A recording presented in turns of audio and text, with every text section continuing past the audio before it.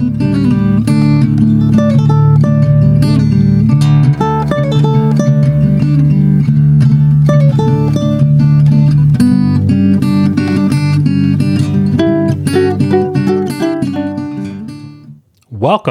to the Duke and Duchess podcast. Welcome back. My name is Chad. I'm Liz. And we are here in episode 103, where we will be reading chapters 5 through 12 of Oathbringer by Brandon Sanderson. That's right. And on our next book club, we'll be covering chapters 13 through 20 of the same. Our spoiler policy is that Liz has read these books and, in fact, everything in the Cosmere, while I have not. I have only read up to this point through the Stormlight Archive, including Edge Dancer and Warbringer. So we will not spoil anything. Warbreaker? Yes. Breaker, bringer, broader. Breaker. Over. I got a good old pile of fantasy books here. I'm trucking them down Interstate 95. Warbringer. Breaker. And therefore, we will not spoil anything past chapter 12 of Oathbringer. Bringer. That was a mouthful. Bringer. Oh my goodness. I have to stop talking now. You take over, please.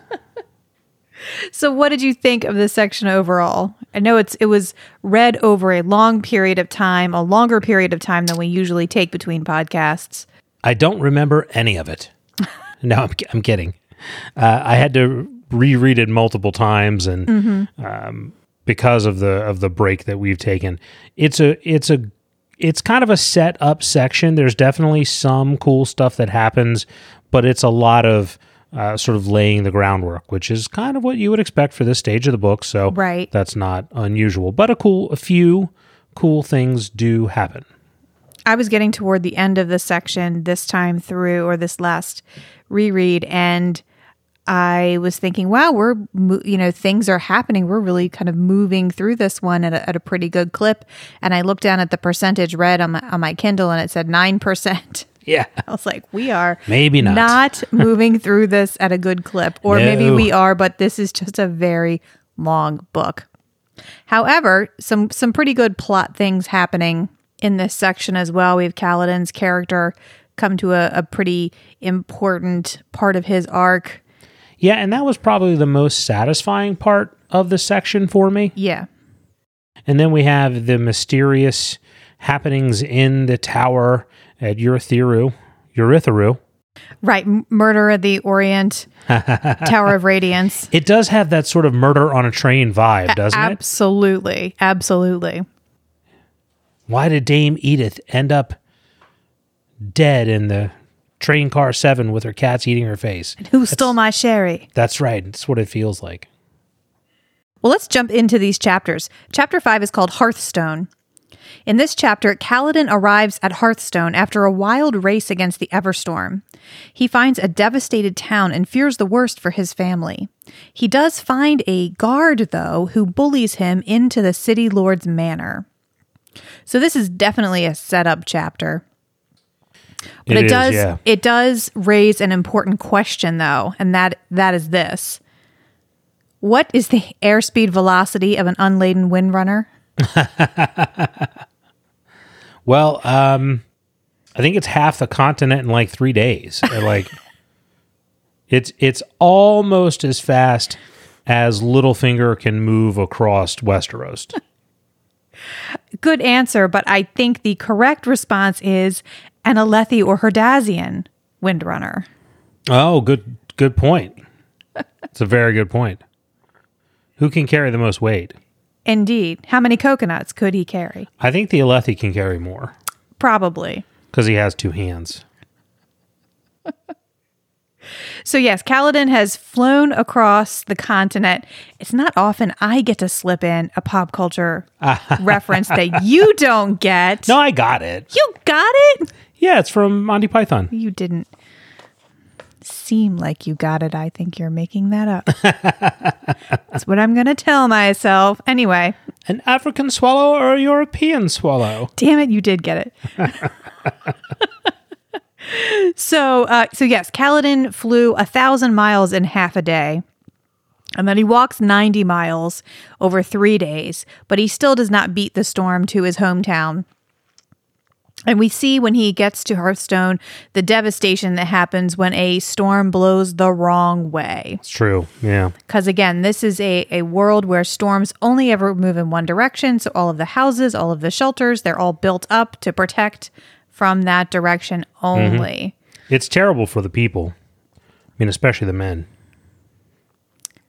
Okay, why? To get blown the wrong way. You ready to get blown one way? You get blown a different way?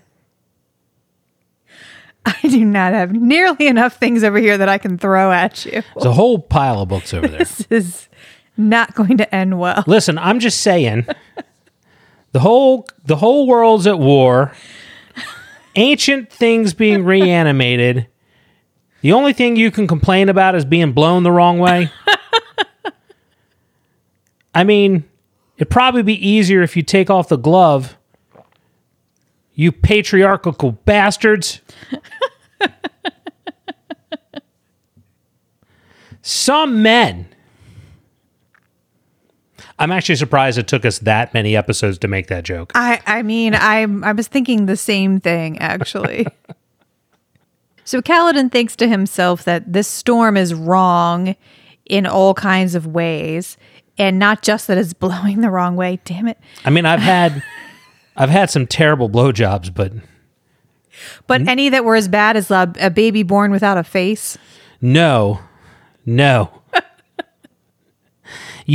You jumped the gun on me.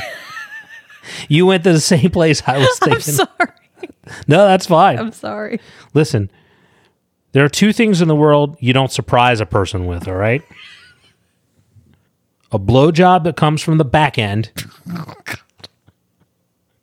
And a baby without a face. Oh, how far into the podcast are we? Not very. So listen, we were at a family function a few weeks ago, and one of your cousins brought around her baby. And I turned around and they were like, "Oh, it's baby Ryan." And I turned around and he didn't have a face. That is not true. It's like, oh by the way, God. You just... All of my cousins' babies have faces. That you know of. I'm just saying it's a really, really bad excuse. Who? Is that how Woodbringers are created? I don't even know. I don't even know where to go from here. Honestly. I mean, I've had bad blowjobs.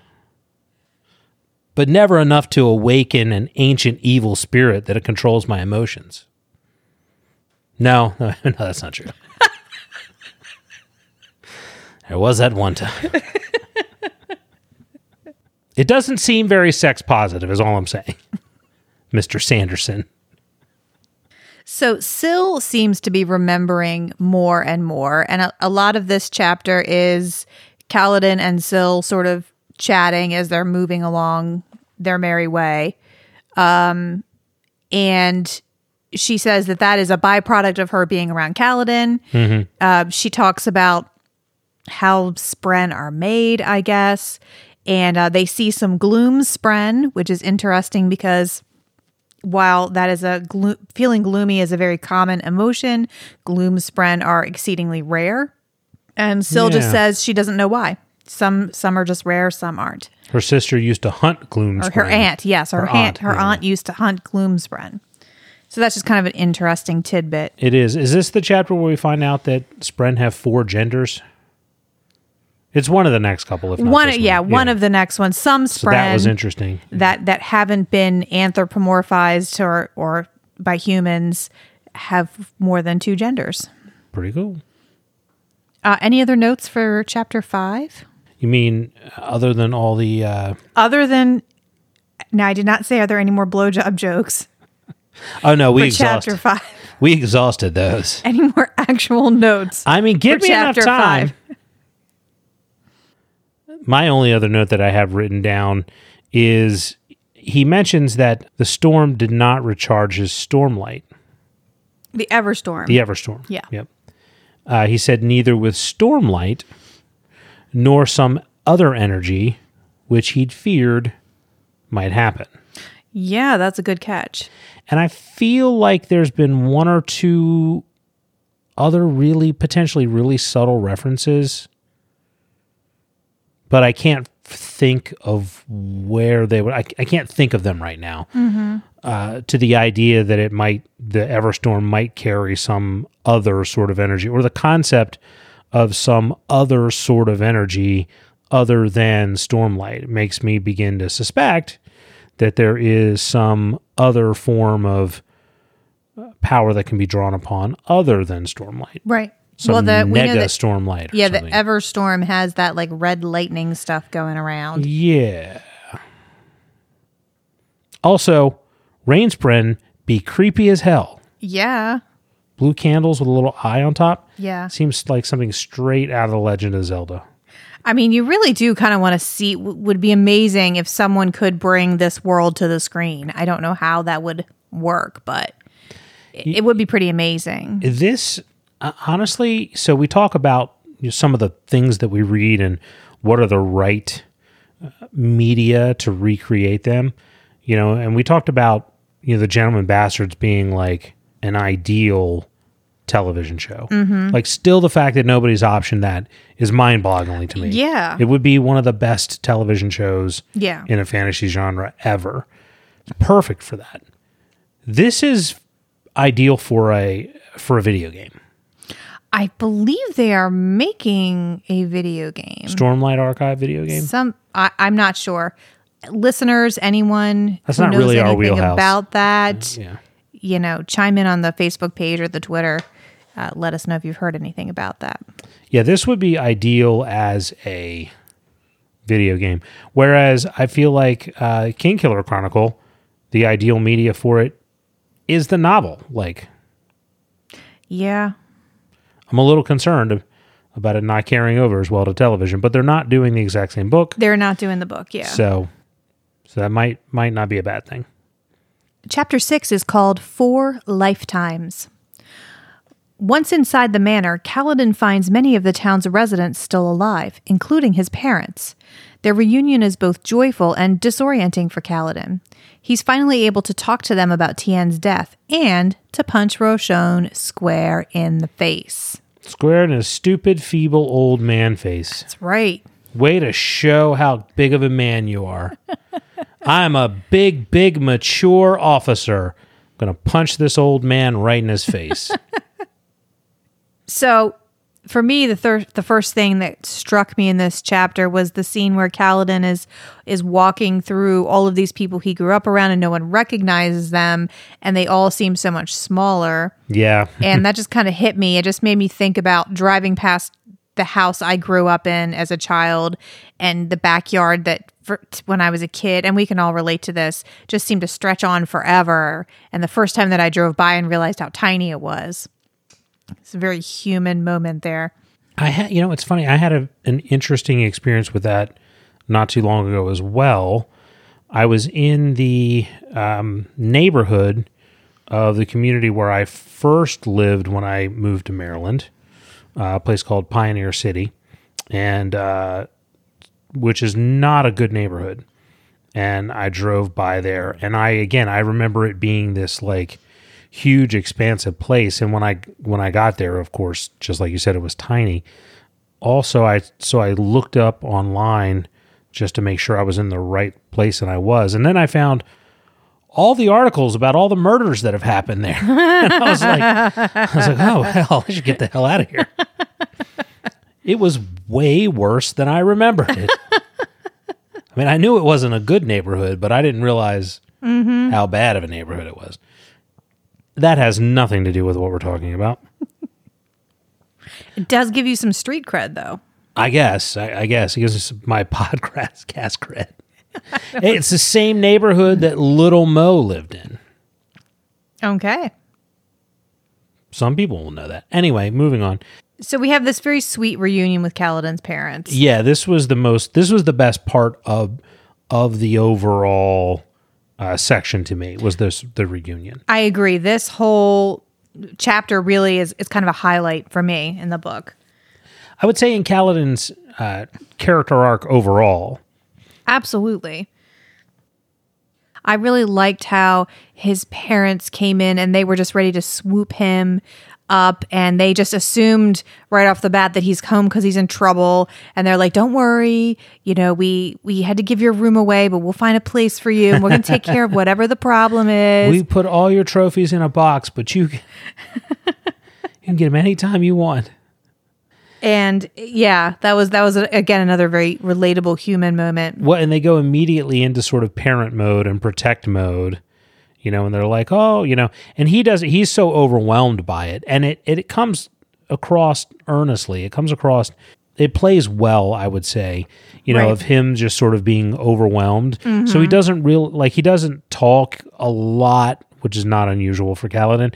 Doesn't say a lot. So when they're, sort of over-parenting him or protecting him and talking to the guard about, oh, you can't do this and that, like, at any point, Kaladin can step up and be like, no, this is bullshit. Like, hey, look at my shard blade. Yeah, and eventually he does. Right, but it's believable that he doesn't do that in that moment. Absolutely, and it gives you an opportunity to sort of catch a moment of reality, which is that these grown parents of a grown-ass man are still going to treat him in that moment like he's a little boy because they're so overwhelmed to find him again, and it's been 5 years or whatever since they've seen him. And we both know it doesn't matter if your kid is taller than you, and one of our kids is taller than me now. Like, that's still my kid.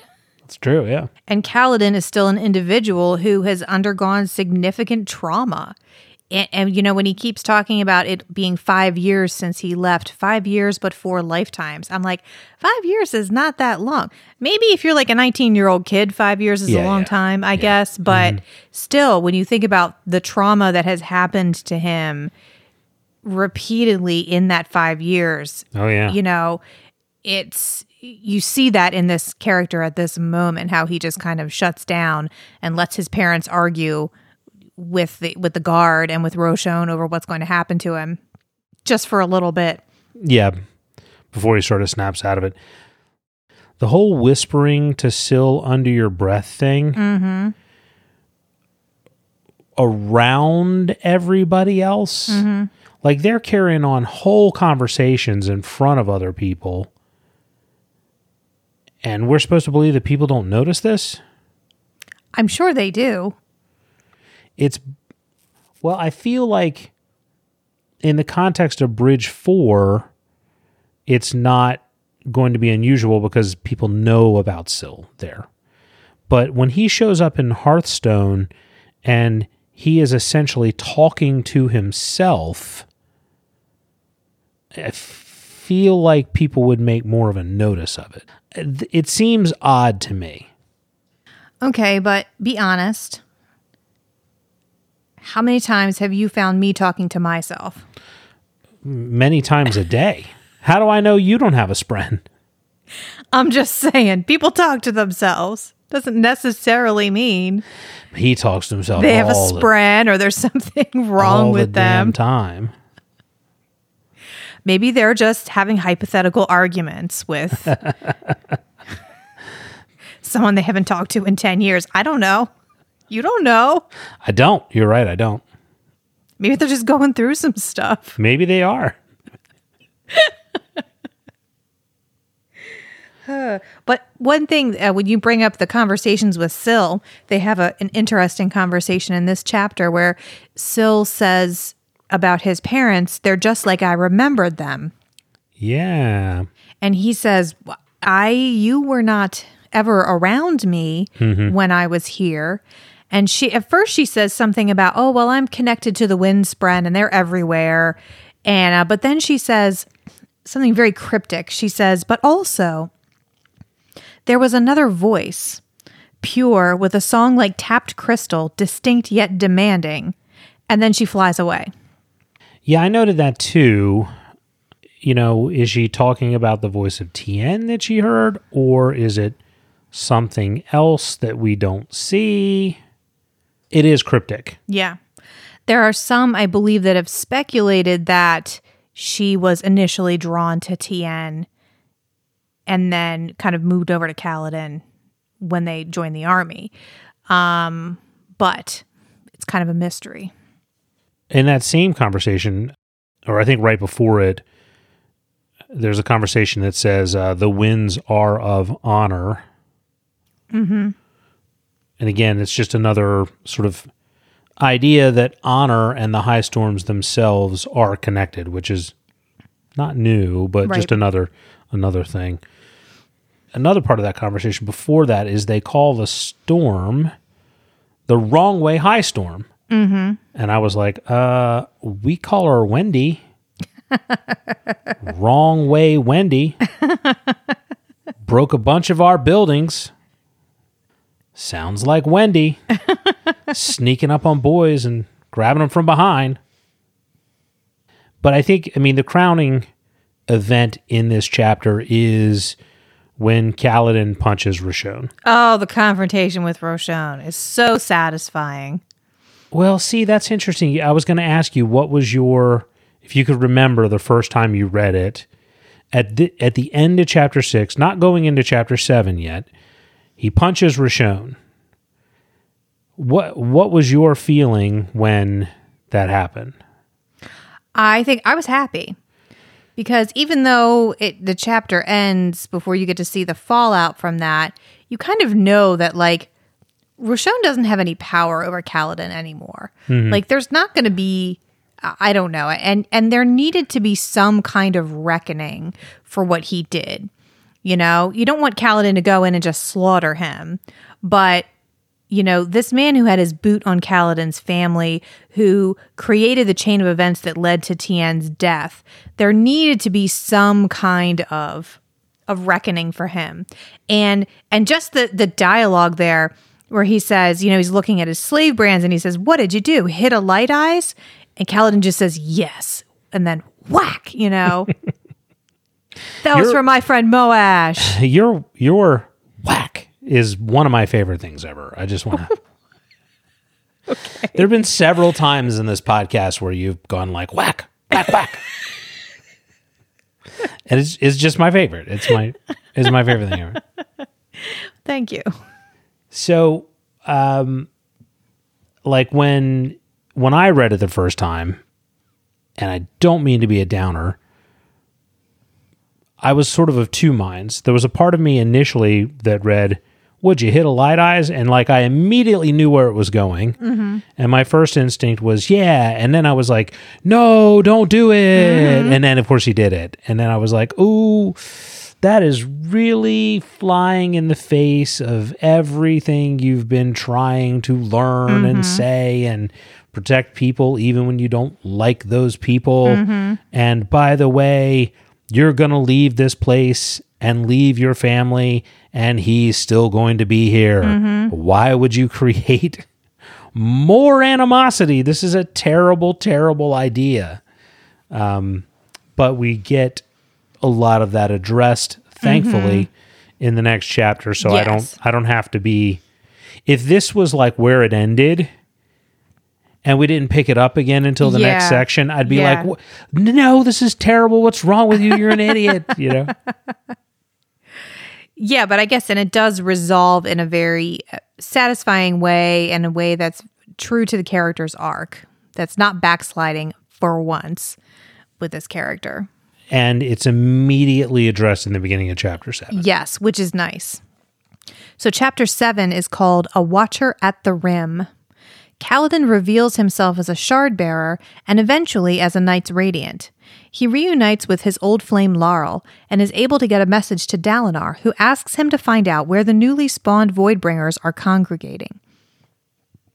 So there is a little bit of stupidness leading up to Kaladin's revealing himself as a shard bearer, and I think he does kind of put it all, at this point, he punches him and then he doesn't go right out and be like, "Oh, by the way, I'm a Light Eyes now," Well, no, the thing that saved it all to me is that immediately in the beginning of chapter 7, he's like, that was a stupid idea. Right. Like, and I was like, okay, all right, we're on the same page here, buddy. Yeah. Like, because I can accept a moment of weakness. What I wouldn't have been able to accept out of that would have been a high-minded, self-righteous, you deserve that, and move on with the story. Like, that would have been unsatisfying to me. Right. But he also doesn't, I don't say he doesn't forgive Roshon, but he doesn't like excuse what he did or try to be like, oh no, he's not that bad of a guy. You know, this is a bad guy. And at some point toward the end, he looks at him and he's like, you're a terrible person. You're a murderer, but you're all we have. And I think he even says, we have a real enemy now and we can't overthrow the ruling class as much as I would like to. You're all we have, and you have to protect these people. Well, and I do think you get the sense that Roshon has been humbled before Kaladin ever walked through the door. Absolutely. He's been humbled. Well, he seems like he's lost a leg, and he definitely is not, you can tell he is not the person running the show in this town. No, it's his wife. Yeah, absolutely, yeah. Well, and it seems like he's, you know, and not that you would, but it seems like he's really not ever gotten over the death of his son, you know, which, not surprising. But yeah, it has, that and the injury and just the isolation of it all, I think, has really worn on him to a high degree. So Laurel, is it Laurel? Laurel. Yeah. Audiobook listeners, let us know. That's good. We're going to have to put that on a t-shirt. On the back of it. Audiobook listeners, comma, let us know. So she shows up, and Kaladin instantly becomes a bumbling 15-year-old boy again. I've got legs, you know, like he reverts back to that, you know, teenage sort of relationship that they had. She does not. No, she does not. She is in charge. And it's very interesting because she gives Roshon's perspective and she has taken his side in the conflict, which is very interesting because we've just spent many pages reading about how terrible Roshon was and the terrible things that he did to this family. And for, you know, Kaladin approaches Laurel with this attitude of, I'm so sorry, I should have come back for you, I should have saved you. And she's like, what are you talking about? Save me from what? Save me from what? Yeah. You know? Kaladin's like, well, he's a terrible person. You're stuck being married to him. And she says, well, you know, from his perspective, he came into this new town and the town's most prominent citizen was openly critical of him, you know. And stole from him. And so he did what he felt like he had to do. And Kaladin's just like, blah, blah, blah, blah, you know. Other people's perspective, I'm not familiar with that. So, of course, I don't think she's entirely right. We still know that Roshon really is a creepster and a jerk, but again, he's not the ultimate evil. And Kaladin has gained that perspective of seeing true evil at work and just this true malevolent force that he's actually fought and that he doesn't have anything to prove anymore. And also, what I really like is that this change in Kaladin's character is rooted in the fact that he has come to like who he is as a person. And it's come from this place of self-acceptance, which is just, I think, what makes it so satisfying. It's a good section, for sure. Well, and I think we have another really important emotional beat in this chapter, and what's probably the most emotional beat is when his mom says, oh, and by the way, here's your little brother. Yes, that is definitely a big moment. And it comes after a conversation with Liren that I think is the resolution of this arc that Kaladin has been on where he's struggling with who he is. Am I a healer? Am I a killer? Can you protect people by killing other people? The whole morality of being a soldier and a fighter. That we have spent 2,000 pages listening to this character debate back and forth. Yeah. He has finally come to accept himself for who he is and what his role is. And for him to be able to voice that to his father in his hometown is a very satisfying conclusion to that. Yeah, I also feel like it's not how you typically have these sort of struggles end. Mm-hmm. Maybe I'm wrong. I haven't taken an exhaustive review of the literature, but it seems to me that when you have sort of like a father character coming from the beginning and saying, you can't be, a killer and save people, that generally the lesson supports the father or the great uncle or the Right. And in this case, this is about this character coming to recognize that while that's one perspective, it's not necessarily the right perspective for him. Mm-hmm. I don't think we always see that. Usually you get that sort of, it's the character coming to accept that lesson, not the character coming to accept that, no, my instinct was right the whole time. You're right. It's a very nuanced take on that trope. And I really think it's one of the strongest parts of this book. Here I am defending a Kaladin chapter. Right? Let's pick up Game of Thrones and read some Kaladin chapters while we're at it. I love the Kaladin chapters. I did as well, but not everyone does. So Kaladin has his moment with his little brother. It's very sweet. Mm-hmm. But we all know that the next morning it was like, oh, so is that what you did with my room? That's right. That's funny. They're like, your room isn't available anymore. I never thought about that. That's funny. I'm so sick of him, Mom. He shits his pants and nobody cares. I punch an old defenseless man and suddenly I'm immature?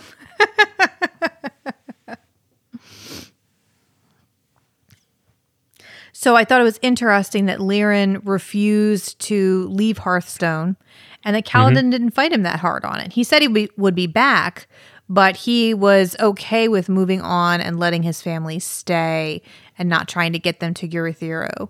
And I thought that was interesting growth for that character because he was able to see beyond his immediate wants and needs, what's best for me, what I want for my family, and able to see like, okay, what needs to happen in the greater conflict now.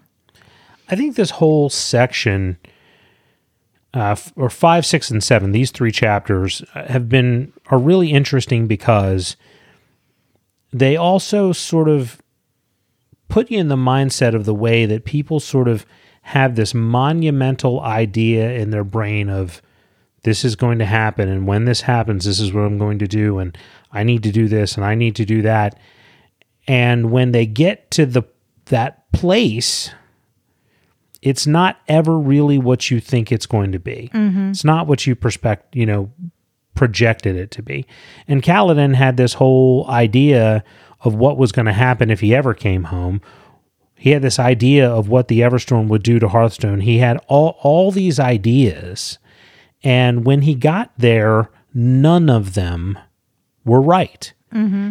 He didn't know about his brother. Hearthstone wasn't devastated. Most of the town wasn't really devastated. Mm-hmm. The Voidbringers didn't kill everybody. Laurel wasn't a prisoner. Mm-hmm. Rashon wasn't the big bad. Like all these expectations that he had. And I think that's just very typical of the way we do things when we build up these big, huge, monumentous, when I get here, I'm going to do this. When I see this person again, I'm going to do that. When I get back home after, this, I'm going to do X, Y, and Z. And it's just not ever what we build it up to be in our heads. So why do we keep building it up in our heads? But we're humans, and that's what we do. That's a good point. Also, Kaladin makes an announcement, even though nobody asked him to. He's like, all right, everybody gather around and see my sword. Now give me your money. I'll be back someday. Now, come on. Kaladin did that because he didn't want to leave the people all afraid, right? But he just, it backfired. I mean, let's just say he terrified them and then didn't explain anything. He just flew away. Yeah. The world's ending. See you later.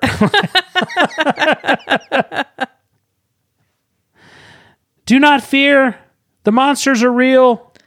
Give me all your money. I need to see a man about a horse.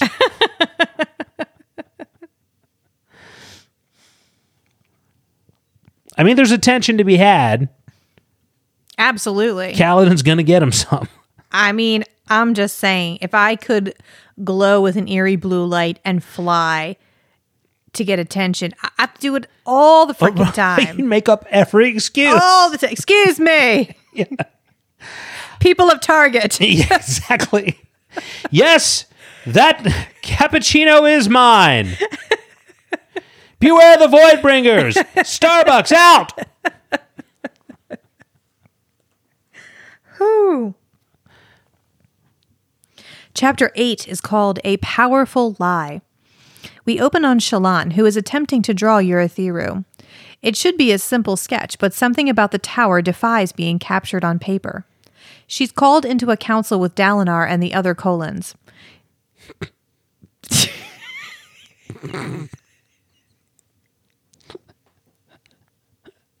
Everywhere I go, colons here, colons there. Is it Colines? I don't know.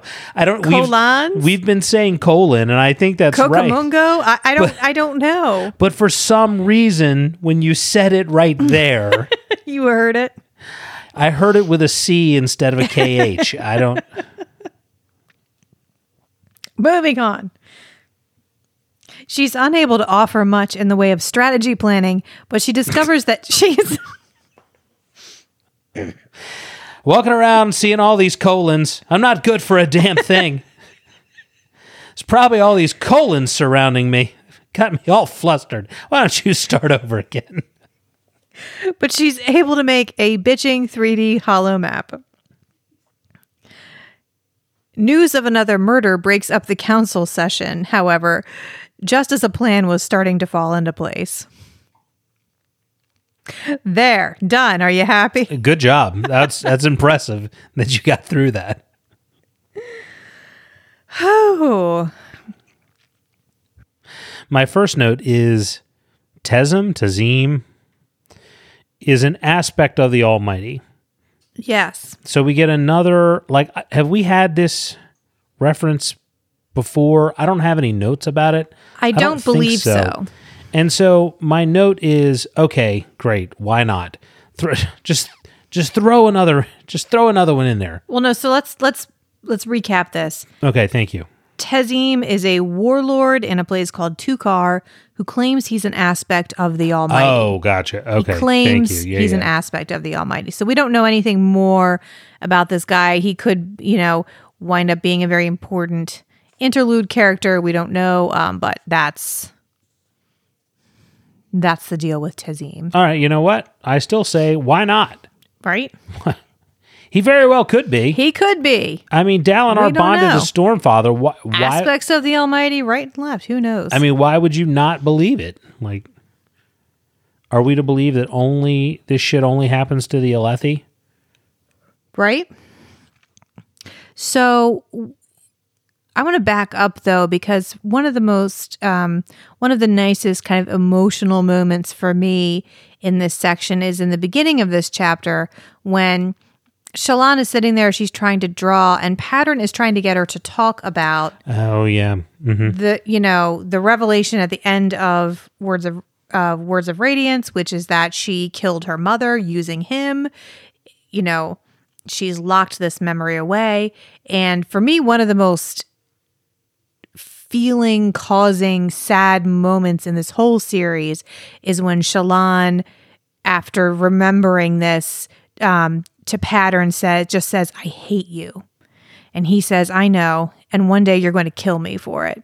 Especially at this sweet relationship that's been built up between the two of them.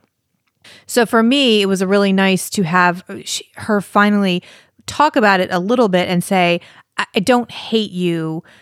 I hate what my family turned into at the end. That, she hates the situation that she killed her mother in self-defense, but she hates that. So that was an important moment for me. Yeah, it's a powerful moment. We also find out that Shallan has been telling people that she is an Elsecaller, which is another the Order of Radiance that Yasna was part of, so that she can keep her abilities to create illusions hidden. It makes sense. Pretty smart.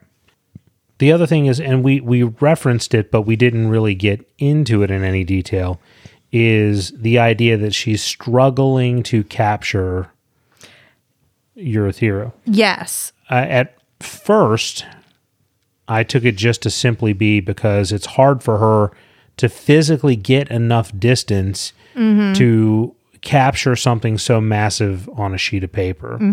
But now I'm beginning to wonder if it and I was looking at that in sort of a symbolic sense of like, right, I can't possibly get enough perspective from this situation because I can't get enough distance from it because I'm in the middle of it. So I can't see the entirety of it, which would be a good metaphor for a lot of the things that are going on here. But when I reread it, I almost think, no, maybe there's something metaphysical going on here. Maybe this is more of a literal, there's a problem with being able to, I see it from this angle, it looks different than this angle. I can't justify the things, like an Escher painting. Especially as, well, we know that Shallan has never had this problem before where she had something she couldn't capture on paper. And in subsequent chapters, she talks about the creepy feeling she gets in this place and how often like things just seem a little bit off or the hairs just stand up on the back of her neck at random moments. Yeah. Is it this chapter that she talks about the different strata of the stone and people getting confused, or is it Yes. Okay. Yes.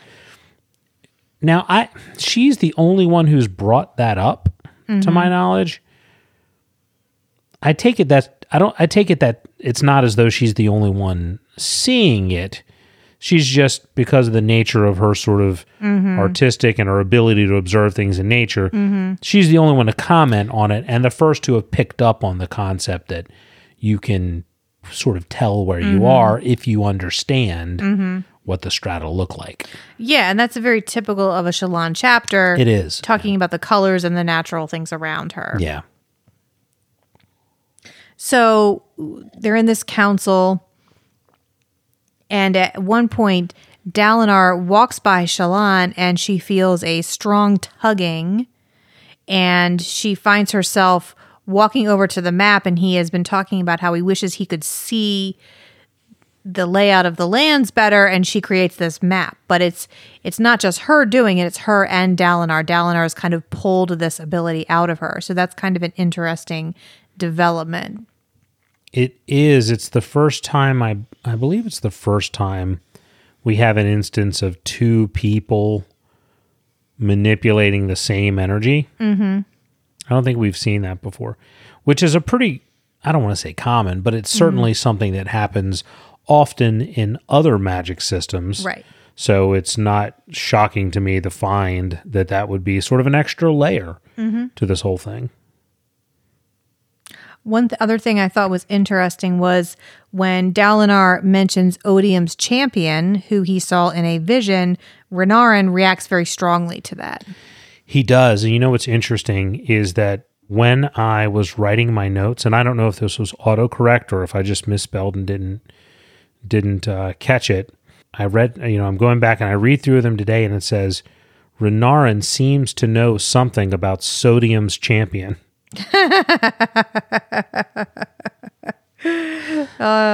Like who would be Sodium's champion? I mean, wearing black armor, red eyes, nine shadows. It's got to be Little Debbie. Oh, that's a good one. I was gonna say it's 9 Klondike bars in a trench coat. So we're in a Shallan chapter, and she always thinks Renarin's creepy. Mm-hmm. But Renarin is constantly like in the background. It's like every time Renarin walks on scene, the music goes, ta-da! And he's got huge eyes and he's in the background. Mm-hmm. And they cut like some sort of weird like soap opera scene. You know, he cast a knowing look and there's violins in the background. But we never really learn a whole lot about him. Yes, Renarin is definitely, I think, kind of intentionally mysterious character. Yeah. But I think it's interesting, too, because Renarin is meant to be written as someone who, he's not neurotypical, I would say. He's someone who has autism or Asperger's, which actually is just autism now. They've done away with that diagnosis. But I think it's very interesting, and I really like seeing that kind of character represented in literature. You don't see that a whole lot, you know, and you see him just not able to function around other people without creeping them out, because he probably does things like doesn't make eye contact at the appropriate times, blurts out. We see him talking to Adolin in the next chapter, I think, and he kind of blurts something out and Adolin understands him, but he's like, but most people don't understand him because he just doesn't know how to communicate in the same way that other people do. So I think that's kind of cool. And then to see whatever his ability is beginning to manifest, making him kind of even more odd and a little bit off-putting to people.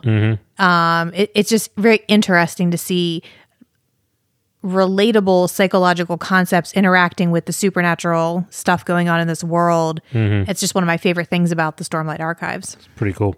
Plus, his blood pressure is through the roof. Right. He is Sodium's champion. I just totally cut off the middle of your bit. No, didn't I? No. That was it. You had that this whole thing. No, that was all. That was all there was to Sodium's champion. Listen, I had a month. And I'm going on and on about neurodiversity. Your stuff was way more interesting, trust me. But we close out this chapter learning that there has been another murder. Yeah, a guy in like an old-timey bellman's costume pokes his head in and says, "There's been a murder."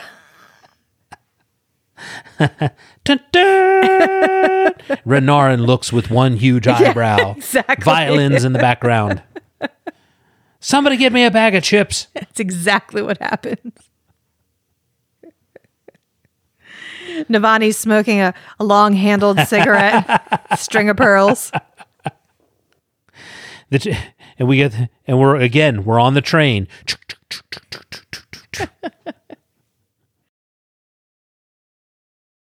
Chapter 9 is called The Threads of a Screw.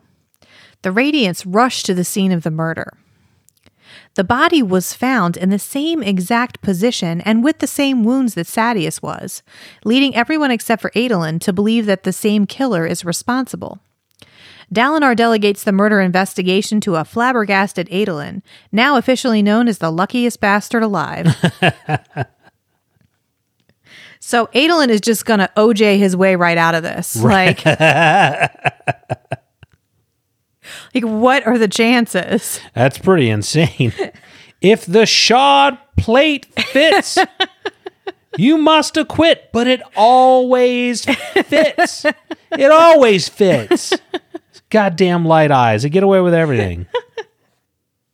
So yeah, we're obviously supposed to wonder at why this person was murdered in the exact same way. Right. Left in the same sort of position. Who could have possibly, like, what does all this mean, right? We're obviously supposed to speculate on this at this point. It's some sort of huge mystery. I definitely don't have an answer, but I have maybe some things that are worth thinking about. Mm-hmm. So tying back into Renarin, isn't his ability to, like, basically be able to see the truth in things? Isn't that part of it? He sees something. Yeah, we don't really know what it is, though. When they asked what it is that he does, he just said, "I see." Creepy. Right. again. So if we're talking about somebody who could see, I think Renarin would say something to his brother if he somehow knew, but who knows? He's such a mysterious character. It's hard to say. I don't think he's involved, but I don't know what I want to do. Renarin's weird. I think we're going to leave it there. But Shallan does note that he seems to know something, and in particular, he's watching Adolin very closely. Yeah. Now, to be fair, Adolin is not playing it cool here. Not at all. And as much as Shallan is picking up on it, you would think that his brother, who has attuned to Adolin, and so where he may struggle to pick up on other people's emotions, he's hypersensitive to his brother's emotions. So it could simply be that Renarin's going through the same thing that Shallan is right now, seeing something's clearly wrong with Adolin. Right. The other thing that's crossed my mind is that could it be a Spren? Not that a Spren committed a murder, but that maybe a Spren is helping somebody else to know what happened. Yeah, it's unclear how many people do know the details of Sadeas's murder. Certainly the people who found him, which I believe were many of the members of Bridge 4, as well as many of Sadeas's own men. So it's hard to know how far that information has spread. It could be one of Sadeas's own men who is taking out one of Sabarial's lieutenants in the same fashion, as if to leave a message. I suspect it's not that pedestrian. If I have to guess, and I do, because it's my job in this podcast. The other thing that I think is sort of the strangest, creepiest, weirdest thing that pops up out of nowhere and seems to know all kinds of shit is the Ghost Bloods dude. Maraise, who just pops up in this damn place, and knows all kinds of things about Shallan that we wouldn't otherwise think he would know. So if there's anybody who sort of fits the bill of like secretly watching everybody knowing things, he also would have to be a candidate in that mix. That's pretty much the end of my speculation. I don't really know what the hell is going on here. But since it seems like an obvious place to guess, I figured I would make some guesses. Well, those are some good guesses. Yeah. All I got to say is this. Yeah. Ladies, if your man yells impossible when he sees a corpse with a knife in its eyeball, he might not be your man. Maybe not. He might be the guy that killed Sadeas. He might be that guy. I just think it's funny how Shallan's like, something's off with him. Nah, he's too stupid to be deceitful. Oh, poor little puppy He can't be dog. up to anything. No. There's not enough going on upstairs. Poor pretty Adolin. Oh, my goodness. He's left in charge of his own murder investigation. So listen, there's only one thing to do when you're a light eyes in this weird situation, left in charge of your own murder investigation. Blame it on Relaine. Oh, here it comes.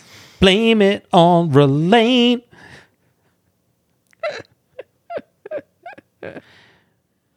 I'm not going to sing it the rest All of right. it. Yeah. Chapter 10 is called Distractions. Kaladin is chasing the Voidbringers. He passes through a village that they attacked and discovers that they are heading towards Kholinar. Meanwhile, Adolin is visiting Gallant. He talks with Renarin, who is struggling with his new role as a Radiant. Kaladin wants Syl to stop mothering him. That's sort of the conversation that they're having. Syl just wants Kaladin to get laid. Yeah, that's fun. Yeah. And that's kind of the whole scene. He then goes to this town called Horn Hollow. He gets to do the whole hero bit. He's basically just been flying around, spreading the word about what's going on, tracking these parshmen. He does find in an interesting turn that this is the first time that he's found evidence that any of the Parshendi have actually attacked. And when these Parshendi attacked, probably a group of 50 of them at least, they didn't raise the town. Yeah. They just stole food. We also, I believe, find out, it might be in the next chapter, that the Parshmen had. Oh yeah, it is in the next chapter. We'll talk about it then. But the Parshmen and Thaylen also did not attack in the way that you would have expected, given the behavior of the Parshendi on the Shattered Plains. Yeah, correct. The other thing that I thought was interesting about the Parshendi attack is that, he goes through the description. Did they? He's talking with the Ardent. And did they do this? Yes, they did this. Do this? Yes, they did that. And the red glowing eyes. Right. No red glowing. But of course they had red glowing eyes. I don't know what to tell you, man. They didn't. Nobody said anything about red glowing eyes. So, what does that mean? I don't really know. Don't know. I thought it was interesting, just sort of my take on this. He arrives at Horn Hollow, and the way the page ends in my book, it says he arrived at Horn Hollow, where the folks had gathered for a meeting. And I said, conveniently, in my cynical voice. And then I turned the page and it said, that was convenient in Kaladin's. I was like, fair enough. Fair enough. That's a good story. So Kaladin, Syl wants Kaladin to get laid, and then Kaladin has a specially startling revelation, which I do not think gets nearly enough press. Which is, he said, he had images of him laying next to a special lady friend, and Syl watching everything. And then now I'm in my head going, oh my God, he's got to have this one-sided conversation with Syl the entire time he wants to hook up. And Syl's like, I know that she's making those noises, but I don't think she means it. Kaladin's like, shut up, Syl. And then Kaladin's girl's like, did you just tell me to shut up? Do it again. That's terrifying. Yep. How is he ever supposed to have a normal relationship? That's why they killed the Spren. That's why they killed them. No sense of privacy. Oh, it's like having toddlers that never sleep. Or preteens that never sleep. Little fingers reaching under the bathroom door, just trying to poop in peace. But my favorite line from this chapter is when the guy says, would you like me to lead you to Kholinar? He's like, I'm afraid you'd just slow me down. I wrote that one down too. That's definitely my favorite one. So of course we've heard that line before, right?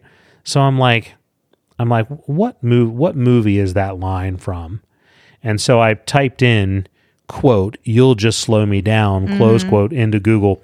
Apparently it's in all of them. Right. It's a great line. It's in every movie. Why mess with it? Every movie, constantly delivered by middle-aged white men. Right. Every time. Because they're the fastest.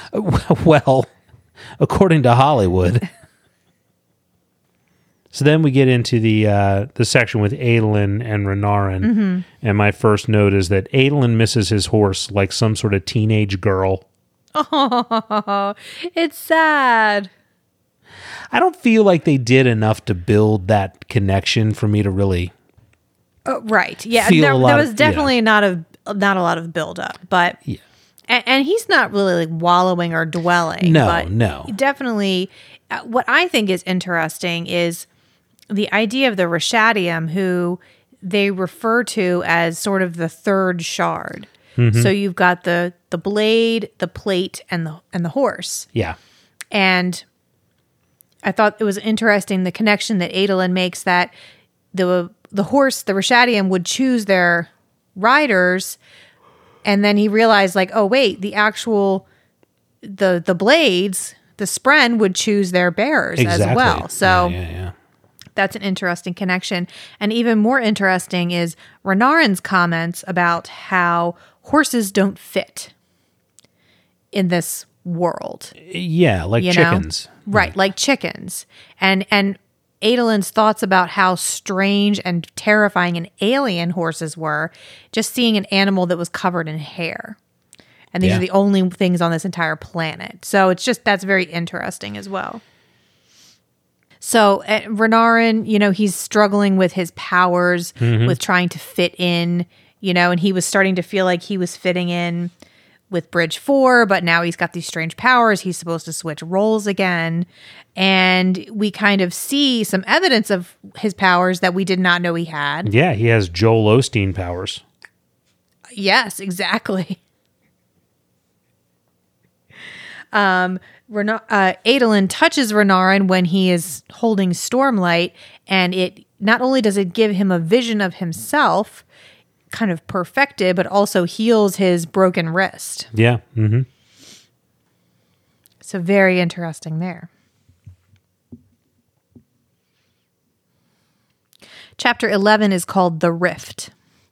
A flashback to Dalinar's youth, where he, Gavilar, and Sadeas are attacking the city of Rathalos, also known as the Rift.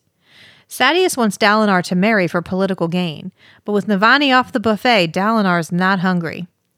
Dalinar kicks the city's ass and gains the City Lord's Shardblade, but begins to feel guilt over the monster he has become. So this chapter for me was kind of like, it does a couple of important things. It establishes, if we didn't already know, that Dalinar of old was a totally metal badass, biting the heads off bats and taking names, basically. He's clearly played by Mickey Rourke. Obviously. I don't know who else it could be. I feel a little bit like you buried the lead, Duchess. So, I mean, to me, the culminating event of this chapter, maybe I missed it, is that it seems like he killed a kid. Does it really? It does seem like that. So, well, I was going to get to that. Because the first time I read it, I think I kind of thought that as well. However, what's interesting is after the battle, he's sitting there and he's feeling guilty about something. Mm-hmm. And he's worried that Gavilar is going to find out about what he's feeling guilty about. Yes. Something that has to do with the sound of a child crying. Yes. He's feeling guilty about the sound of a child crying. He's worried Gavilar is going to find out. However, Gavilar comes over and talks about the fact that Dalinar killed this child. Yeah. So it's not that. Well, so Dalinar says the town's going to be pretty upset, not only that you killed their Bright Lord, but also his heir. Yes. Leading you to believe that he killed the kid. And then 2 paragraphs later, Dalinar says something to the effect of, does Gavilar know? Will Gavilar find out? Mm-hmm. Right. But the kicker is that Dalinar has the Shardblade. Yes, but you can get a Shardblade other ways than killing someone. So if he didn't kill the kid, which to me, the fact that he had the Shardblade, I was like, well, right, he must have killed this child. Because they clearly brought that Shardblade back to him.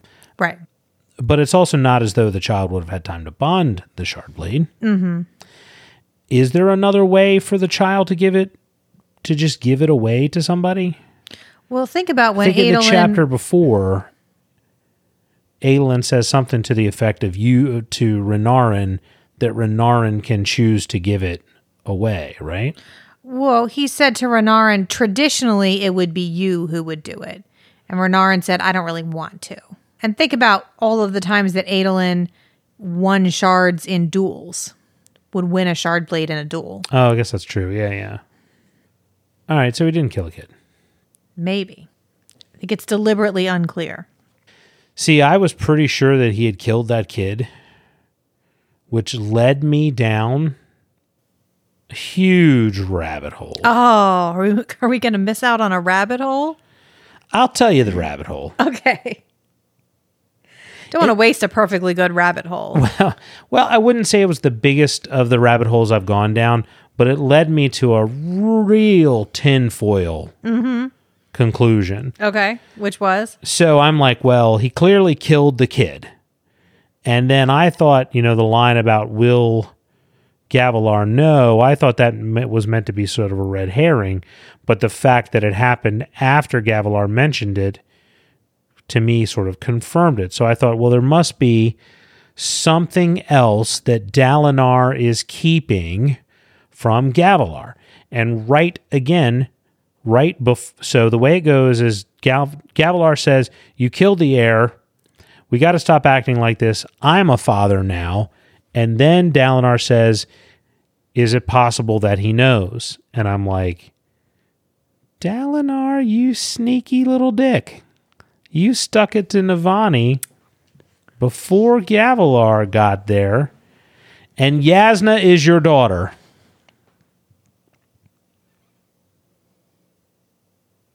That's a good tinfoil theory. Yeah.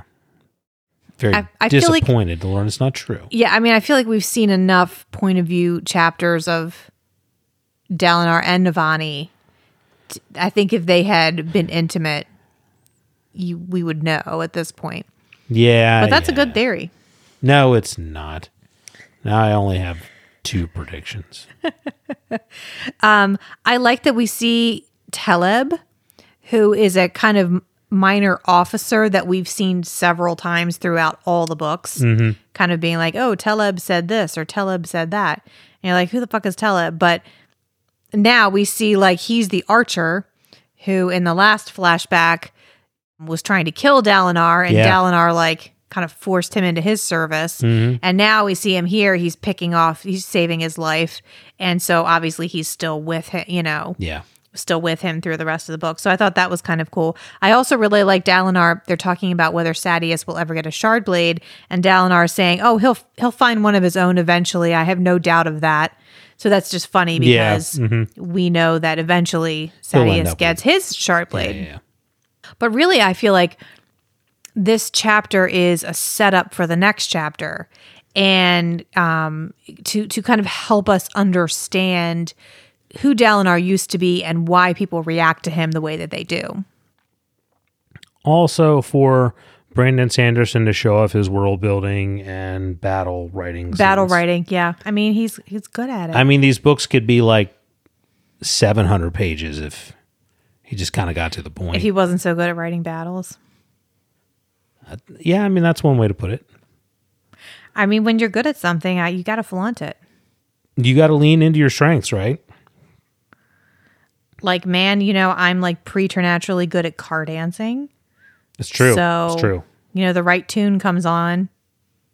I just got to hit it. You do. It's true. Whether the teenagers in the back seat like it or not. They don't. It's not all about them. It's not. I have a gift. I have to share it with the world. With the world. At least the people on I-695. Chapter 12 is called Negotiations. Dalinar and his council set up a span-reed meeting with the Emperor of Makabak, King of Aesir, Prime Akasix, otherwise known as Gawx. Gawx, or his political advisor, doesn't seem too keen on trusting Dalinar. Neither does the Queen of the Thalans or any of the other foreign leaders, except for Taravangian. Things get complicated when Elhokar proclaims Dalinar to be the High King of Urithiru and kneels to him as liege. Elhokar asks to take a team to recapture Kholinar. A lot of stuff kind of happens all at once. It's like reading the first couple chapters of Ivanhoe. Christ. It's just politics and this lord and talking to my God. On and on it goes. It's interesting to hear the story of Gawx as it's told across the world. Because we know what really happened. Mm-hmm. So they're like, oh, it's this kid. He was made the emperor. It's said that he raised a child from the dead, but obviously that's made up. It's interesting that they think it's made up, given that they know that magic powers are coming back into the world. Yeah, right. Mm-hmm. And it kind of is made up. Sort of. Yeah. At least exaggerated. So that's an interesting conversation because the the Azish claim to be negotiating with the Parshendi. So now we have like 3 instances of the Parshendi changing into storm form, but not acting in a particularly warlike way. Yeah. The Parshendi in the Thaylen country stole a bunch of ships and sailed off. The Parshendi in Azir are sending in contracts and negotiations. You know, in the Hearthstone area, they're just stealing. It's just unusual, not what we would expect. Well, and it goes back to chapter 5 with Hearthstone. We talked about the reunion, and it was not at all what Kaladin expected. Mm-hmm. Well, now we get to this, you know, the coming of the Voidbringers, mm-hmm. and it isn't going the way they expected it. Mm-hmm. Now, all the flashbacks and things lead us to believe it's gonna get worse. Mm-hmm. Like, there is bad shit coming. But if I think back about it and I reflect on the things that I've seen in like Dalinar's flashbacks, the things we've actually seen, I don't recall ever seeing like hordes of Parshendi combing through towns and killing people. Right. It was the, not Arrow class, the Thunder class. Mm-hmm. It was, these other monsters that he fought in that cabin that one time, inky black things. Like, there were monsters, but they weren't necessarily... And dead Parshendi on the battlefield. I think they were mentioned as being orange blood and stuff like that. Oh, okay. All right. So, but they were not necessarily... It's not really where the real threat is coming from, even if I look back on those chapters. I have sort of a prediction about that. Mm-hmm. So none of the world leaders trust Dalinar. Dalinar is like basically that guy in college that you and all your girlfriends just know.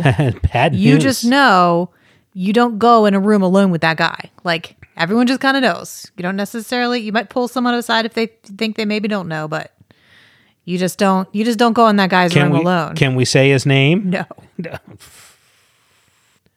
But he knows who he is. He probably doesn't. It's a metaphorical guy, okay? But all the ladies out there, y'all know what I'm talking about. Dalinar is basically that guy. He's like, hey, everyone, I got this great place now. Come on over. I got a lava lamp. You gotta check it out. It's gonna be cool. Dalinar's got black silk sheets. Leopard print pillowcases. Exactly. Man, when I was 18 kinds of lube. I'm sorry. Everyone's like, gee, thanks. I got a test tomorrow. Sorry. When I was in the Army, and I lived in the barracks, right? Barracks rooms are by their very nature, like, just straightforward, like nothing. Mm-hmm. Very drab concrete walls, and at least mine were, right? Mm-hmm. And there was this guy who lived like 2 doors down in the barracks, and he'd been there, a lot longer than I had. And I remember at some point, I don't remember why, but I ended up going into his room, and his room looked like a velvet painting of a sex den. Like, he had transformed this drab room. Like, you walked in and the central feature was this like enormous like round bed with red silk sheets. And the walls were covered with like tapestries and like paintings of panthers and like a deep shag rug. And I'm like, what the fuck did I just step into? Like, how do you make it through inspections like this? This can't be real. It was like a room of holding. Like, it was like the TARDIS of the barracks. Like, it couldn't possibly have really been there. But that's what I recall. So as far as the other foreign leaders are, I mean, I'm just saying that you walk into a room like that, that's the guy. Yeah, you don't... Don't sit on that bed. Don't, your girlfriends are like, oh, dude. Don't touch anything. That's the guy. Yeah, right. Don't go in there. Can smell him coming. And because of the previous chapter, now we kind of understand why. You know, and Dalinar's like, I'll send some troops through your oath gate, man. No problem. That's kind of an exit only, buddy. Right. He's like, I don't get it. What? I'm a good dude. Come on, baby. I just want to help you fight the Parshendi. Yeah. Look, we can. I got some notes. You got some notes. We got a test coming up. Let me examine you. I mean, help you. Just want to study with you, baby. So, what did you think about Elhokar's actions and all that stuff? So my thoughts about Elhokar are, I'm glad to see him attempting to try to find and make something of himself. Mm-hmm. Bad timing, dude. Right. Could you have your personal moment of crisis at some more politically convenient time?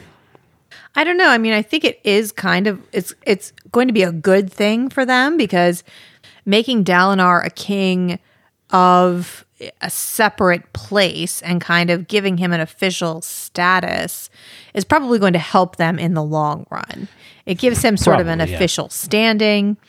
It shows that he didn't actually depose Elhokar. It's probably going to be overall. And for me, I felt like, oh, wow, that was actually kind of a smart move for Elhokar and a little bit impressive. You know, this character hasn't made a lot of smart moves. He's basically kind of just bounced around, reacted to situations, whining and complaining. So it's kind of nice to see him come out and be like, not completely changed. He still whines and complains a little bit, but actually do something that seems kind of intelligent and like a good idea. See, I would speculate that if I'm Dalinar, I'm thinking, here's what the other Bright Lords are going to see. I get pronounced to be King of Urithiru, or High Lord, whatever it is, and then I send Elhokar away where he can't be of any use. Like, it just seems like from the outside, people are going to see this as a power play made by Dalinar. Right. Not something that Elhokar volunteered. But what I do think is cool about it is we have clearly a bunch of Parshendi going towards Kholinar. Mm-hmm. They're going right up the Kholin alley. We have Kaladin following them, and we have Elhokar going to Kholinar to find out what's going on. Mm-hmm. There's clearly going to be some big reveal in Kholinar. Say Kholinar again. Kholinar. Were those any of those 18 brands of lube Kholinar lube? Oh my God. Kholinar. The finest silicone lube that money can buy. So then at the end, we have an unintentionally hilarious message from Taravangian. T-Vange. Right? Showing up. Although I have to say, the Queen of Thaylen was my favorite character. Absolutely the best. Yes, the Queen of Thaylen is the best. But yeah, T-Vange shows up. I'm ready to do business. Let's trade notes. Right. And it's just so it's so funny to see Dalinar's perception of him. Yeah. Like, oh, this kindly old man. At least he's on my side. These Taravangians on my side. Right? Yeah. Oh, no. You have no idea. That's probably not going to end badly. Probably not. So thus ends our chapter coverage. It does. It does. So are you ready to discuss our listener interactions? Yes. It has been 3 weeks, I think, since we asked for comments on this section. So We put up about 3 weeks ago a post on our Facebook group page saying, hey, gonna be recording episode 103 soon. If you want to get your questions in, hurry up, folks. And then 3 weeks later, we didn't do a damn thing. And then we found out that half of our children had head lice. And then we spent 2 weeks overseas, not entirely by design. There's a story there. Things got crazy is what we're saying. Things got a little crazy. We were refugees in a foreign country. That's not at all true, but okay. All right. Okay. Anyway, what we're saying is we appreciate everyone's patience. We had gotten very accustomed over the last year or so to being able to put out a podcast every single week, and it just hasn't been possible for us over the last few months. So we just appreciate that people have stuck with us and Absolutely. stayed active on the group page, talked to each other. That's really meant a lot to us. We've had a ton of new folks joining the group page, so so welcome to those folks. I don't have a list of them because Facebook likes to give that to me when it wants to. Right. So the other thing to note here, since we're sort of on the topic, is that although we do not intend to have it be a month between episodes, but we certainly will not promise that we're going to be able to release episodes on a regular weekly basis again. We don't expect through the remainder of the summer for that to happen, but we will do our best not for it to be a month between podcasts. Correct. And it may be longer between book club podcasts. So we'll be doing a bit longer sections, but then also releasing, comic book coverage, that kind of thing whenever we can as well. So hang in there. We're doing the best we can. All right. So Theogram Brown says, towards the end of chapter 11, we have Dalinar closed his eyes, distracted by the shame he felt. What if Gavilar found out?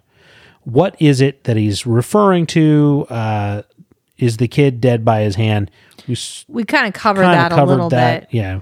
We don't believe that is what's going on there.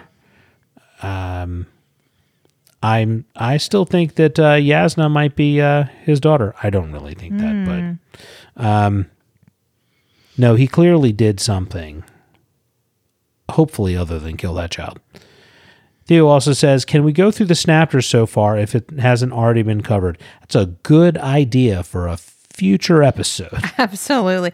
Definitely by the end of the part, we will go through all the snappers. For sure.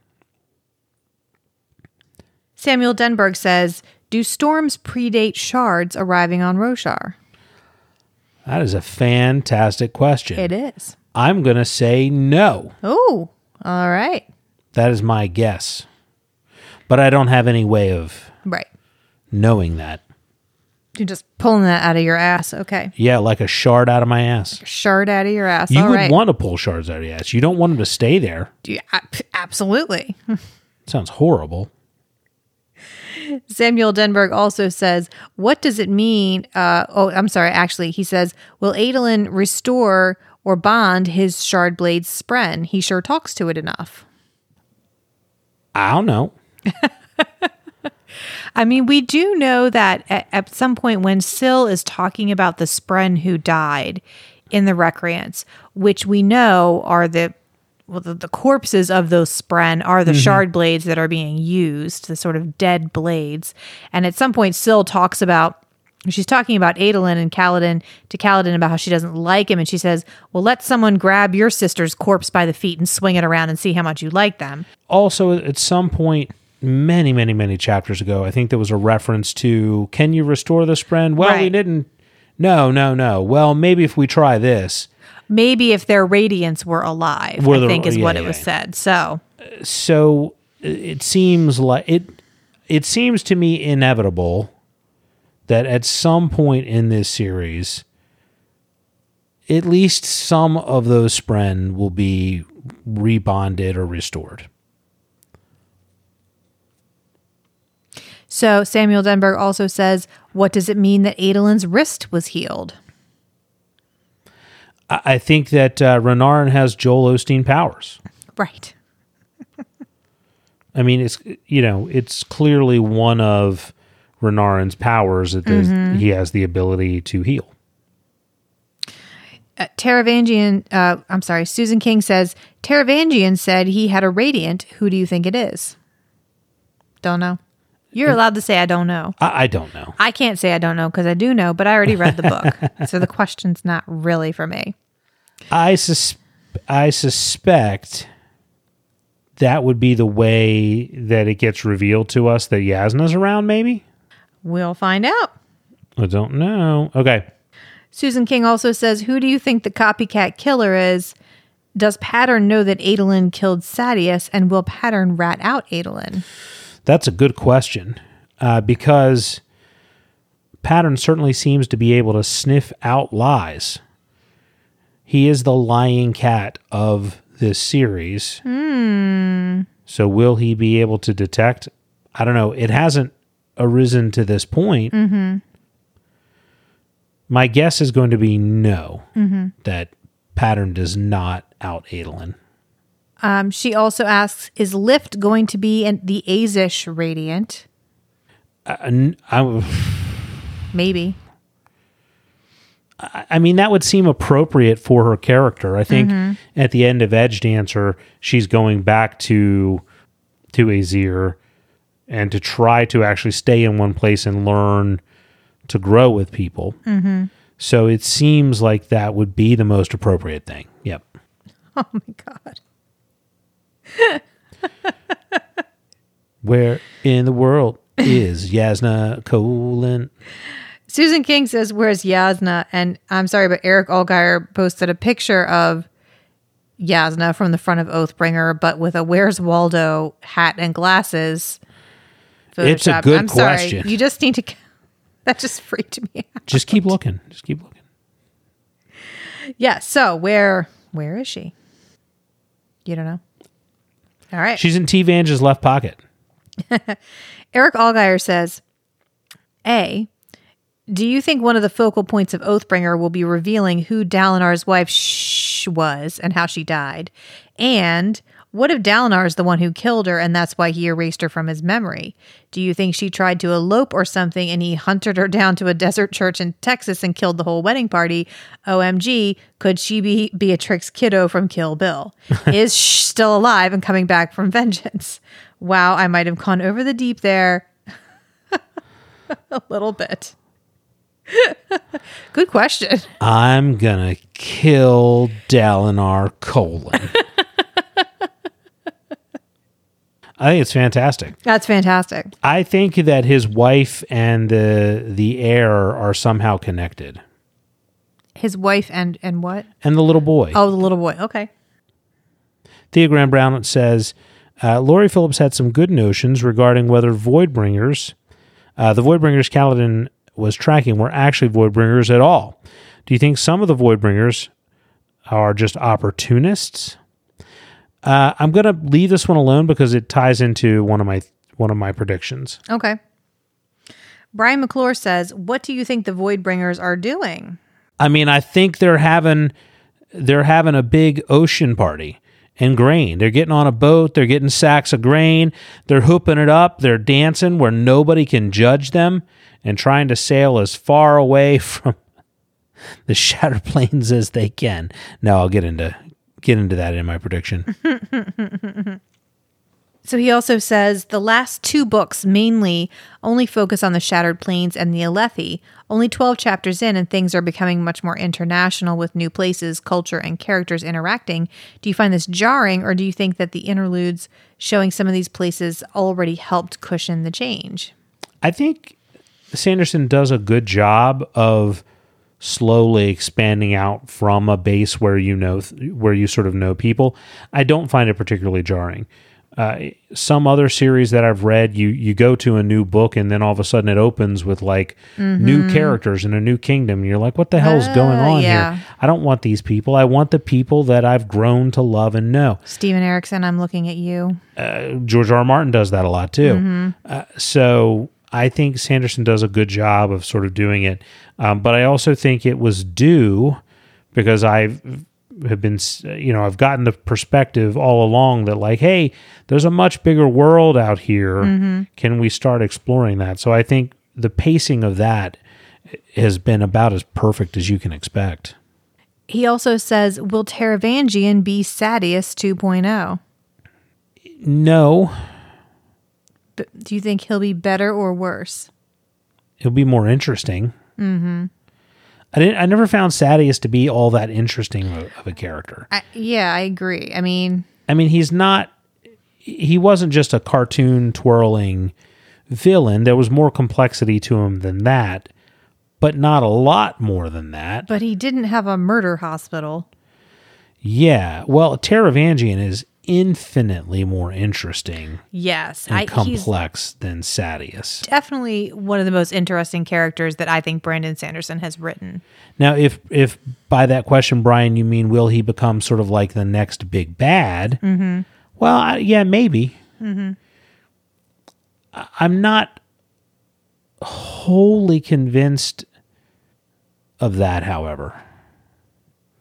I mean, I don't think Taravangian is necessarily a good dude. Let's be clear about that. But I do think Sanderson is sort of playing with the concept that pure rationality and extreme intelligence without empathy is evil. But the other side to the Taravangian coin is that he has the pure empathy mode as well. Mm-hmm. So I think Taravangian's definitely not going to be a force for good, but I think it's going to go beyond him, for lack of anything better to say. Mm-hmm. So the other question is, any idea about what's up with the second murder? Not a goddamn idea. Let's see. Who do you think is the author of Oathbringer, the in-world version, I mean? So that's what the Snapters have been so far. Snapters of a book called Oathbringer, and we will address those presently. I'm going to guess Sadie. Okay. Is the author. And then best quote for this section. Oh, I mean, we both said it. You'll only slow me down. Or Inbar says, it's still early on, but do you have a prediction of what flashbacks we're going to get in book 4? Well, let's see. So, I mean, the three main characters so far have been Kaladin, Shallan, and Dalinar, and we're getting flashbacks for all three of those. So the candidates could be Adolin, Renarin, Navani. I'm going the Lopen. That's my vote. The Lopen, that would be awesome. I think Yasna would be another one. Mm-hmm. So the next question is, people seem to be taking the return of the Knight's Radiance pretty well. Do you think that will change? So my take on that is simply that the people have been blown around the wrong way, and they're looking for any shoulder to cry on. Wrong way Wendy came through, breaking all the boys' hearts. And these guys are there and willing to do something. Okay, sorry. I real quick looked up, because I know I'd seen it somewhere on Coppermind about the flashbacks for book 4. I believe... Is it a spoiler? No. Okay. No, it's not a plot spoiler. It's just what he has said are going to be the flashback characters. Okay. Tentatively, book 4, I think, is supposed to be Eshonai. And tentatively titled The Rhythm of War. Okay. Interesting. And then book 5 is tentatively called Stones Unhallowed, and we'll have flashbacks from Seth. This is from coppermind.net. Interesting. You heard it here first. Or Coppermind. Second, maybe third. I don't know. You heard it here, though. You did hear it. You heard it. Will Dalinar be able to win over the other nations, and if so, how? Epic cheese tray. Rap battle. So listen, my theory of politics is simply that you won't have any of these fights if you just make world leaders touch tips. Wait, touch what? Touch tips. Tips of what I think you're referring Yeah, to? absolutely. Listen, you want to have a big, a big hullabaloo. You want to go to war. You want to do an X, Y, and Z. Get Putin, get Trump out there. Oh my God. Why are you doing this? Why would you put that image in anyone's brain? You can't take it seriously after that. I can't. Oh my God. Think of all the things it would solve. It would solve a lot of things. Dear listeners, I apologize. You got to touch tips.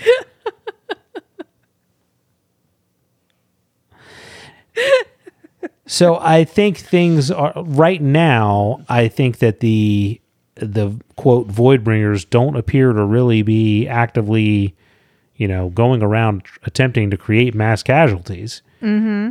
I think that's going to change, and I think when that changes, people will be much more willing to come up off of their political concerns, right, and more willing to sort of talk. Also, right. I think as the Radiants begin to become more presence, exactly more of a presence, and they start pulling people to Europe, it'll become more of an international thing. Mm-hmm. But right now, you can't really blame the Queen of Thalen for not wanting to accept a foreign king sending battalions into her damaged city that can't defend itself. Come on, baby. Or asking her to walk in under their power where where Dalinar could easily kidnap her and then take over Thalen. Mm-hmm. So you can't blame the people for behaving this way. It's sort of, I don't want to say silly of Dalinar to think otherwise, because what choice does he have? Mm-hmm. But it is sort of naive of him to think that, the Queen of Thalen would be like, sure, I'll be there in time for tea. I'll surrender myself unto your power. You've only caved in the chest of every other person who's opposed you. Yeah. Let me put myself entirely in your clutches. Exactly. But I'm different now. I changed, baby. I changed. I'm not that man I used to be. Okay, last question. Brian McClure says, what will Taravangian do in Urithiru? Fuck shit up. That's right. Where did this murder hospital come from? I don't know. It wasn't there yesterday. What's been happening to all the soldiers? Didn't we have a lot more soldiers? Felt like there were a lot more soldiers here yesterday. So, I mean, Taravangian's plans are sort of like highly dependent upon how he wakes up in the morning, right? Uh-huh. So he has sort of a built-in limiter to his power. There's a sort of chaos factor of he doesn't know, and we don't know what Taravangian you're going to get on a given day. Mm-hmm. Also, it seems like Seth isn't really listening to him anymore. No, Seth is not with him at all. Exactly. Yeah. So he's lost his, assassin in white. But that's not to say that he doesn't. I mean, he clearly does have a lot of other minions. It'll be interesting to me. I think the determiner to me of what we're going to get out of Taravangian is going to be who walks through the gate with him. Yes, and we assume he's got his entourage. But who those people are, we're going to see somebody there familiar to us. Mm-hmm. I don't know if it's going to be Yasna. I don't know if it's going to be some other ghost blood. I don't know who it's going to be. Somebody's going to come through that gate with him. You got to think, Taravangian gets the request from Dalinar. What Taravangian got the request? Dopey, lovable old Taravangian, or insidious, insane genius Taravangian? who is telling the people, get ready to walk through the gate? Yeah, I think we also can't underestimate how much control the diagram has over the dopey version of Taravangian. True. You know, he is only allowed to make decisions for himself at a certain intelligence level. Anything lower than that, and his handlers are making sure he's following the plan set out in the diagram. Exactly. So, overall, I would say smart Taravangian has made it so that he's the one in charge. Agreed. And the people who are his henchmen are clearly on board with the plan. So they're not going to let dopey Taravangian do something stupid. Right. Yeah, agreed. But yeah, that's going to be the ultimate determiner to me. I'm curious that, like, now that we've gone this far through so many more steps of the process, where I think Taravangian expected Dalinar to already be dead, does that change his plan?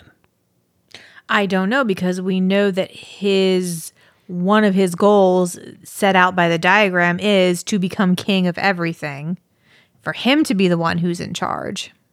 It's true. So Dalinar is definitely standing in the way of that. For sure, and Dalinar has just been determined by Elhokar, conveniently, to be the king of everything. Mm-hmm. Not really, but the king of Urithiru, so... Predictions. All right, I've got a couple. They're harebrained because they just are. All right, they just are. All right, so prediction the first, there will be some counter energy to Stormlight revealed at some point. So some sort of nega Stormlight, anti-Stormlight, Moonlight. People are going to get followed around by moon shadows. Moon shadow. Something. I don't know. Adolin says, this is prediction number 2, that Stormlight is the power of the Almighty itself. I say it isn't. Oh, spicy take. It's not. Nice. He's wrong. I think Dalinar's Aerocide, that's what I'm going to call it now, his killing of the child, is going to be a lie that's going to follow him in Ned Starkian fashion. He's going to do something, and he's not ever going to really be able to get out from under it. All right. I think that child and his wife are going to somehow be connected. Okay. I don't know how. I don't know if he soul cast the little boy into his wife. That's gross. But somehow they're going to be connected. All right. All right, and then my last prediction is around the Parshendi and why they are not these terrible Voidbringers who are running around just destroying everything willy-nilly. Mm-hmm. I don't think the Parshendi are ever going to run around and just destroy things willy-nilly by themselves. Mm-hmm. I think they're going to do everything they can to get away from the darker, more evil, controlling powers that are about to come. Good prediction. Them's my predictions, yo. Nice. Oh, my goodness. Oh. We're back in business, baby. Back. It feels good. Feels good. Do you got anything else? No. Tell them where they can find us. They can find us on the Twitters at the D&D Podcast, on Facebook at the D&D Group. Join our Facebook group page, facebook.com/group/the D&D Group. We're also on all the social medias, Goodreads, which is finding itself to be more active recently, as well as Instagram and the Reddits and all the interwebs. Come hang out with us, yo.